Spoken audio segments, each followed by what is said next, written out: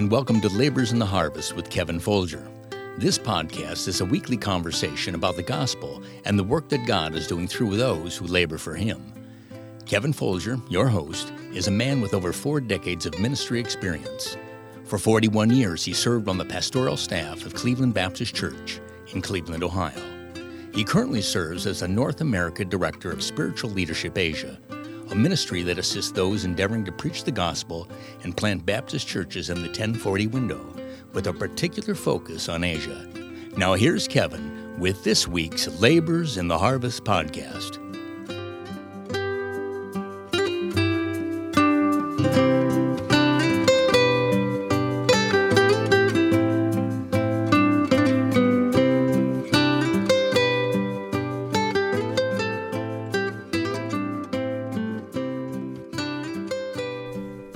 Hello, this is Kevin Folger, and I want to welcome you today to Labors in the Harvest podcast, and we're excited about the fact that you've joined us today for this edition. And we're starting a new conversation today, and it's a great privilege of mine to introduce you to a man who and his wife who have been instrumental in my life for many, many years. This is a first for Labors in the Harvest. It's the first time that we're having a conversation with someone who has not been in full-time ministry, but has loved the Lord and served the Lord very faithfully in the local church. And my guest today is Brother Lou Engle, and Brother Lou was a third grade Sunday school teacher at the Cleveland Baptist Church when I was a little boy, taught me in third grade, and then I believe he taught all 3 of my sons in third grade, and has been a faithful man, just recently celebrated his 90th birthday. And so we want to welcome Brother Lou Engle to Labors in the Harvest podcast. Brother Engle, thank you so much for joining me today. Thank you. I'm glad to be here. Well, we want to have a conversation about your life and how God has worked in your life. So let's start kind of in the beginning. Were you born here in Cleveland, Ohio? Where were you born? Yes, I was a native of Cleveland, Ohio. Okay. I was born on 3216 Chatham Avenue in a house. Okay, Chatham Avenue, that's kind of inner city Cleveland now, isn't it? Yes, it is. Yeah, okay. So you're born at home? Yes. Is that correct? Okay. And how about your family heritage? What's the background of the Engle family? The background of my family were all Catholics, and some of the people went to church, and my mom and dad never went to church. My dad was kind of like an alcoholic and everything, so I came out of a kind of a little rough home. That was the beginning of my life. So you're like your ancestors. Where did they come from? My dad was born in Hungary. And came to Ellis Island when he was 4 years old. Really? Okay. All right. And then he ended up here in the greater Cleveland area at a point. Yes. And was your mother from Hungary as well, or where is she from? No, my mother, I don't know where she's from, but her last name was Eichenberger in German. My dad was Hungarian. Okay. But they got married some time ago, so I don't know all the parts of it. Well, I understand that. So you're raised in this nominal Catholic family. Yes. But you became a pretty hardcore Catholic, is that correct? Very hard. In fact, when I was younger, I wanted to be an altar boy. You know, to wear all the garb that they put on. But I couldn't remember all the Latin words, and so I couldn't make it. Then later on, I thought, well, maybe I'll be a priest. And then I thought about that for a while, and being a little boy, and then I thought, oh, maybe I'll be a jockey on a horse. And that didn't come to pass either, and I'm glad the other one did too. All right. So obviously, because your parents didn't go to church, what brought you to a point that you thought, I want to be involved in the Catholic Church? Well, they didn't go to church, but they always sent us to a Catholic church. Okay. So that was a natural thing to do it, to walk into this type of atmosphere, which is statues and pictures and candles and all the glamour of a religion, thinking God is in all this kind of stuff.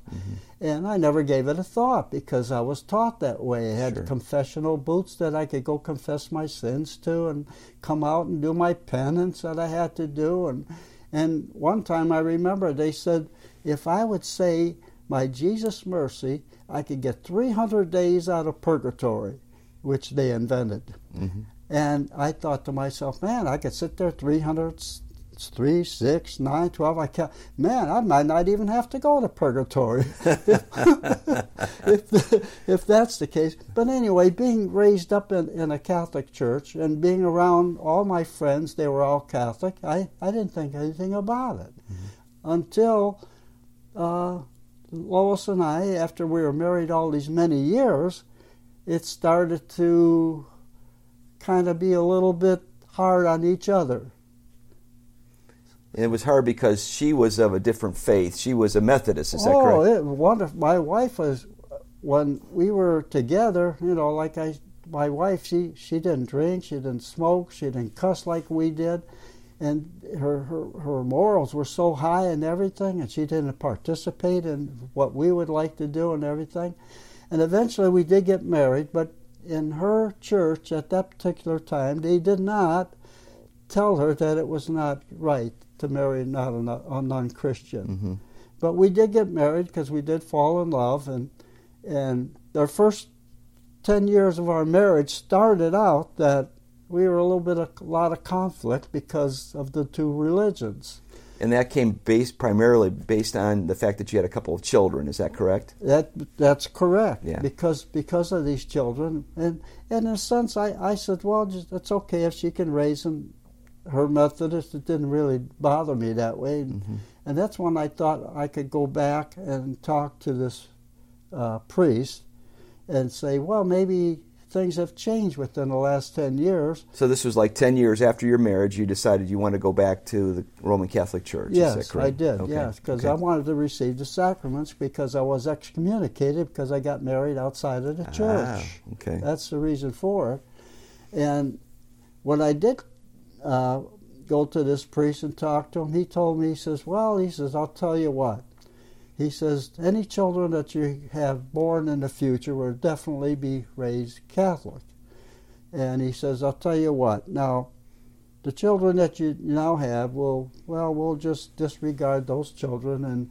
And I listened to him, and I paused there for a minute. I says, wait a minute, what did you say?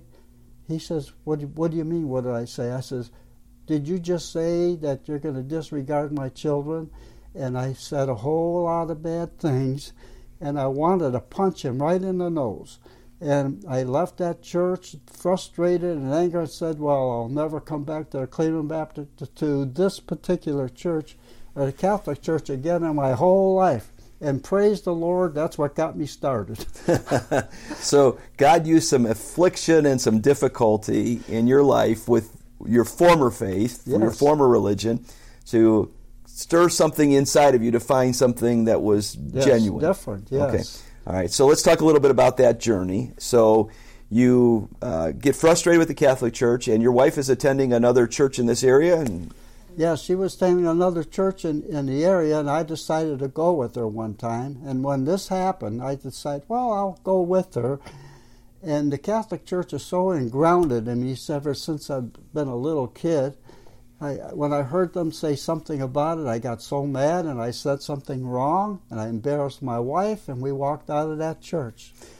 And I was still seeking and still wondering. So let me interrupt you for just a minute. Yes. So the pastor at this church that you attended made a derogatory remark about the Catholic Church, and it offended you. Is that correct? Yes. Okay. And so when you say you were offended and you walked out, do you think maybe there was a little bit of conviction in that as well? Exactly. Okay. All right. Very good. So did you go back to that church? I did. And not to think about it, but it was like an encore of what happened before. And so because of that, we finally wound up going to another church. Mm-hmm. And that church was in progress and everything and teaching, but there was a little conflict among the deacons and stuff. And there was a man in there named Mike Sauce that knew that I was a Catholic because of our conversation. And after church, he wanted to talk to me, and he says, can I come over to your house and read the Bible? And I said, no. And he says, well, okay. And he came over anyway. You talk about, someone really trying to get persistent, you. yeah. That's right. And so he did come over and he did read some Bible to me. And I thought that was amazing. A man was so dedicated to that. So eventually he says, you know, Lou, he says, there's a Cleveland Baptist church over on Tiedemann Road. I went there. It's really nice. I want you to go there and try this church out. So I went there, and boy, it was really different. The preaching was amazing. And being a Catholic, it was no statues around and no scapulars, no rosaries, no holy water and all that kind of stuff. Well, I wasn't used to this. But then as I kept going back once in a while with my wife, Lois, we started to get acquainted with people. And eventually she winds up in the nursery. She was brand new there, and someone asked my wife to be in the baby nursery temporarily, and that wound up to be 42 years. And because of that, on a Wednesday, hearing the gospel, I went forward and got saved. Okay, and that was in what year? 1964. 1964. So Cleveland Baptist Church at that point had only been about 6 years old, and it was on the current property where the church is located, but it was in the first auditorium that the church had constructed there. Okay, so you'd have been what we call early core members of the Cleveland Baptist Church. So you got saved, and how long did it take you to get baptized? I didn't get baptized right away, but I can't remember when. Okay. But I did get shortly baptized. Thereafter? Yes. Or, okay, it wasn't a long time. So, yes. So what about, obviously we understand the difference between, being a biblical Christian and then obviously a traditional Christian, which is what we would call our traditional religion, which would be called Catholicism. Yes. So you saw some great differences when you walked through the doors and you saw real vibrant faith. Is that correct? Yes. Okay. And they used a Bible. Mm-hmm. Okay. Not a catechism, not a missal. Right. Not a prayer book that people just pray from the book, but from their heart. Okay. So there was a young preacher there who was the founding pastor of Cleveland Baptist. His name was Roy Thompson. And, of course, Brother Thompson was known for being quite a gospel preacher. Yes. But he also would go after sometimes the Roman Catholic religion. So did that happen before you were saved? Did you ever hear him say anything against the Roman Catholic Church? No, I didn't hear him say that. Okay. But it was just the gospel. Okay, all right. So there was the gospel message. You heard a straight gospel. Yes. God used it. God had used all these circumstances in your life to prepare you for the moment of salvation. Exactly. Well, that's wonderful. So that just began then obviously the journey of your walk with the Lord and your service to the Lord. As you mentioned, your wife Lois, you guys have been married how long? 68 years. 68 years. And she was very instrumental in your life, bringing you to the Lord because of her walk. Yeah. So when there was a time when you wouldn't go to church with her, and she ended up walking to church. Is that correct? She used to go. Yes. Yeah. Exactly. All right. Well, that shows her consecration and dedication. Oh. She's sitting in the room as we're listening, and I'm going to ask you a question. Did you take the little girls with you when you went to church? Yes, I did. Okay. Took the daughters and left Brother Engel at home. Did you sit around and stew while they were gone, or were you just glad? I didn't really think anything about it. Okay, really, because I just wasn't thinking anything about it because I was still seeking and still the Lord was still working on my heart. God was using all of that in your heart and your life. Yes. Yeah, that's wonderful. Okay. Well, we're going to. I want to ask you. You became a businessman. You were involved in, I think, in like kind of a technical type of thing with welding products. Is that correct? Yes. Okay. Was that most of your career? Was that? Well, I didn't have a good education at the time because of the home life that I came in, and didn't care anything about school. And I started out in the shipping department and worked up to various things and up to office manager running the whole plant. Mm-hmm. And I did that in about, I had 32 years for me to do that. Mm-hmm. And that's where I finally wound up. But it was a good career. And during that time, I did get saved, and God was blessing my life and helping me along with my job and everything. And my wife also, being a teacher, sure. She also helped me many times. Mm-hmm. So it was very encouraging to have a woman of this nature to be there, to teach me, to guide me. So she was there doing it also, with her life being a Christian woman. Right. So it was a gradual thing, but a great. Well, let's talk a little bit about the importance of the church, obviously, in your life. So you got saved. How old were you when you became a Christian? 32 years old. 32, okay.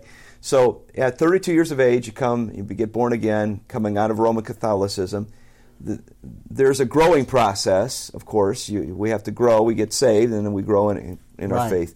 How long after you got saved did you start teaching Sunday school? Well, it was a good while, but then there was a man in the church, Homer Schrock was his name, and he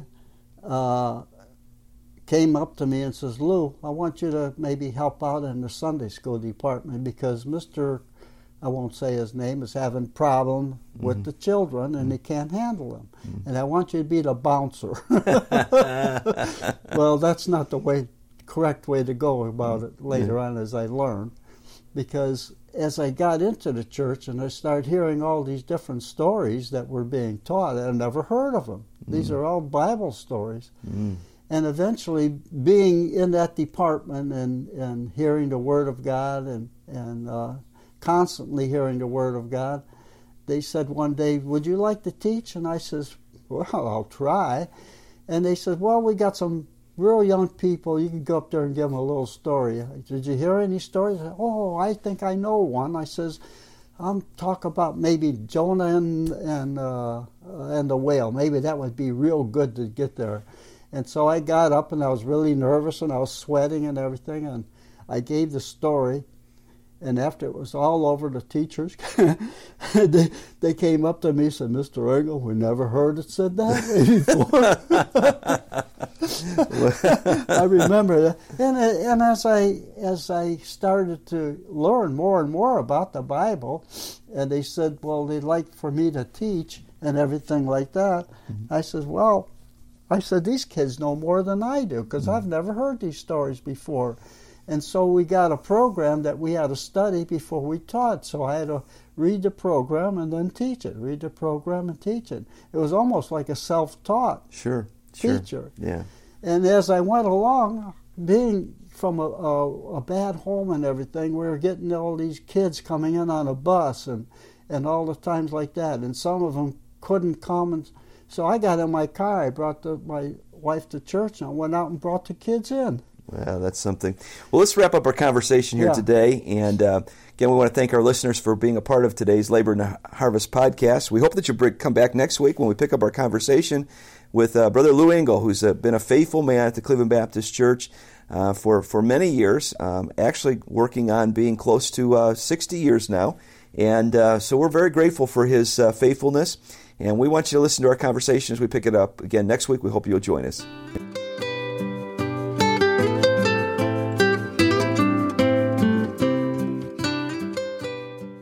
Thanks for listening. We hope that you've been encouraged by today's podcast. If you've been helped, please subscribe and share this podcast with your friends. Please feel free to leave us a comment and/or a rating. If you'd like more information about Kevin Folger, please visit his website, kevinfolger.com. We invite you to join us next time with more conversations with Kevin and his guests as they tell their story of being laborers in the harvest.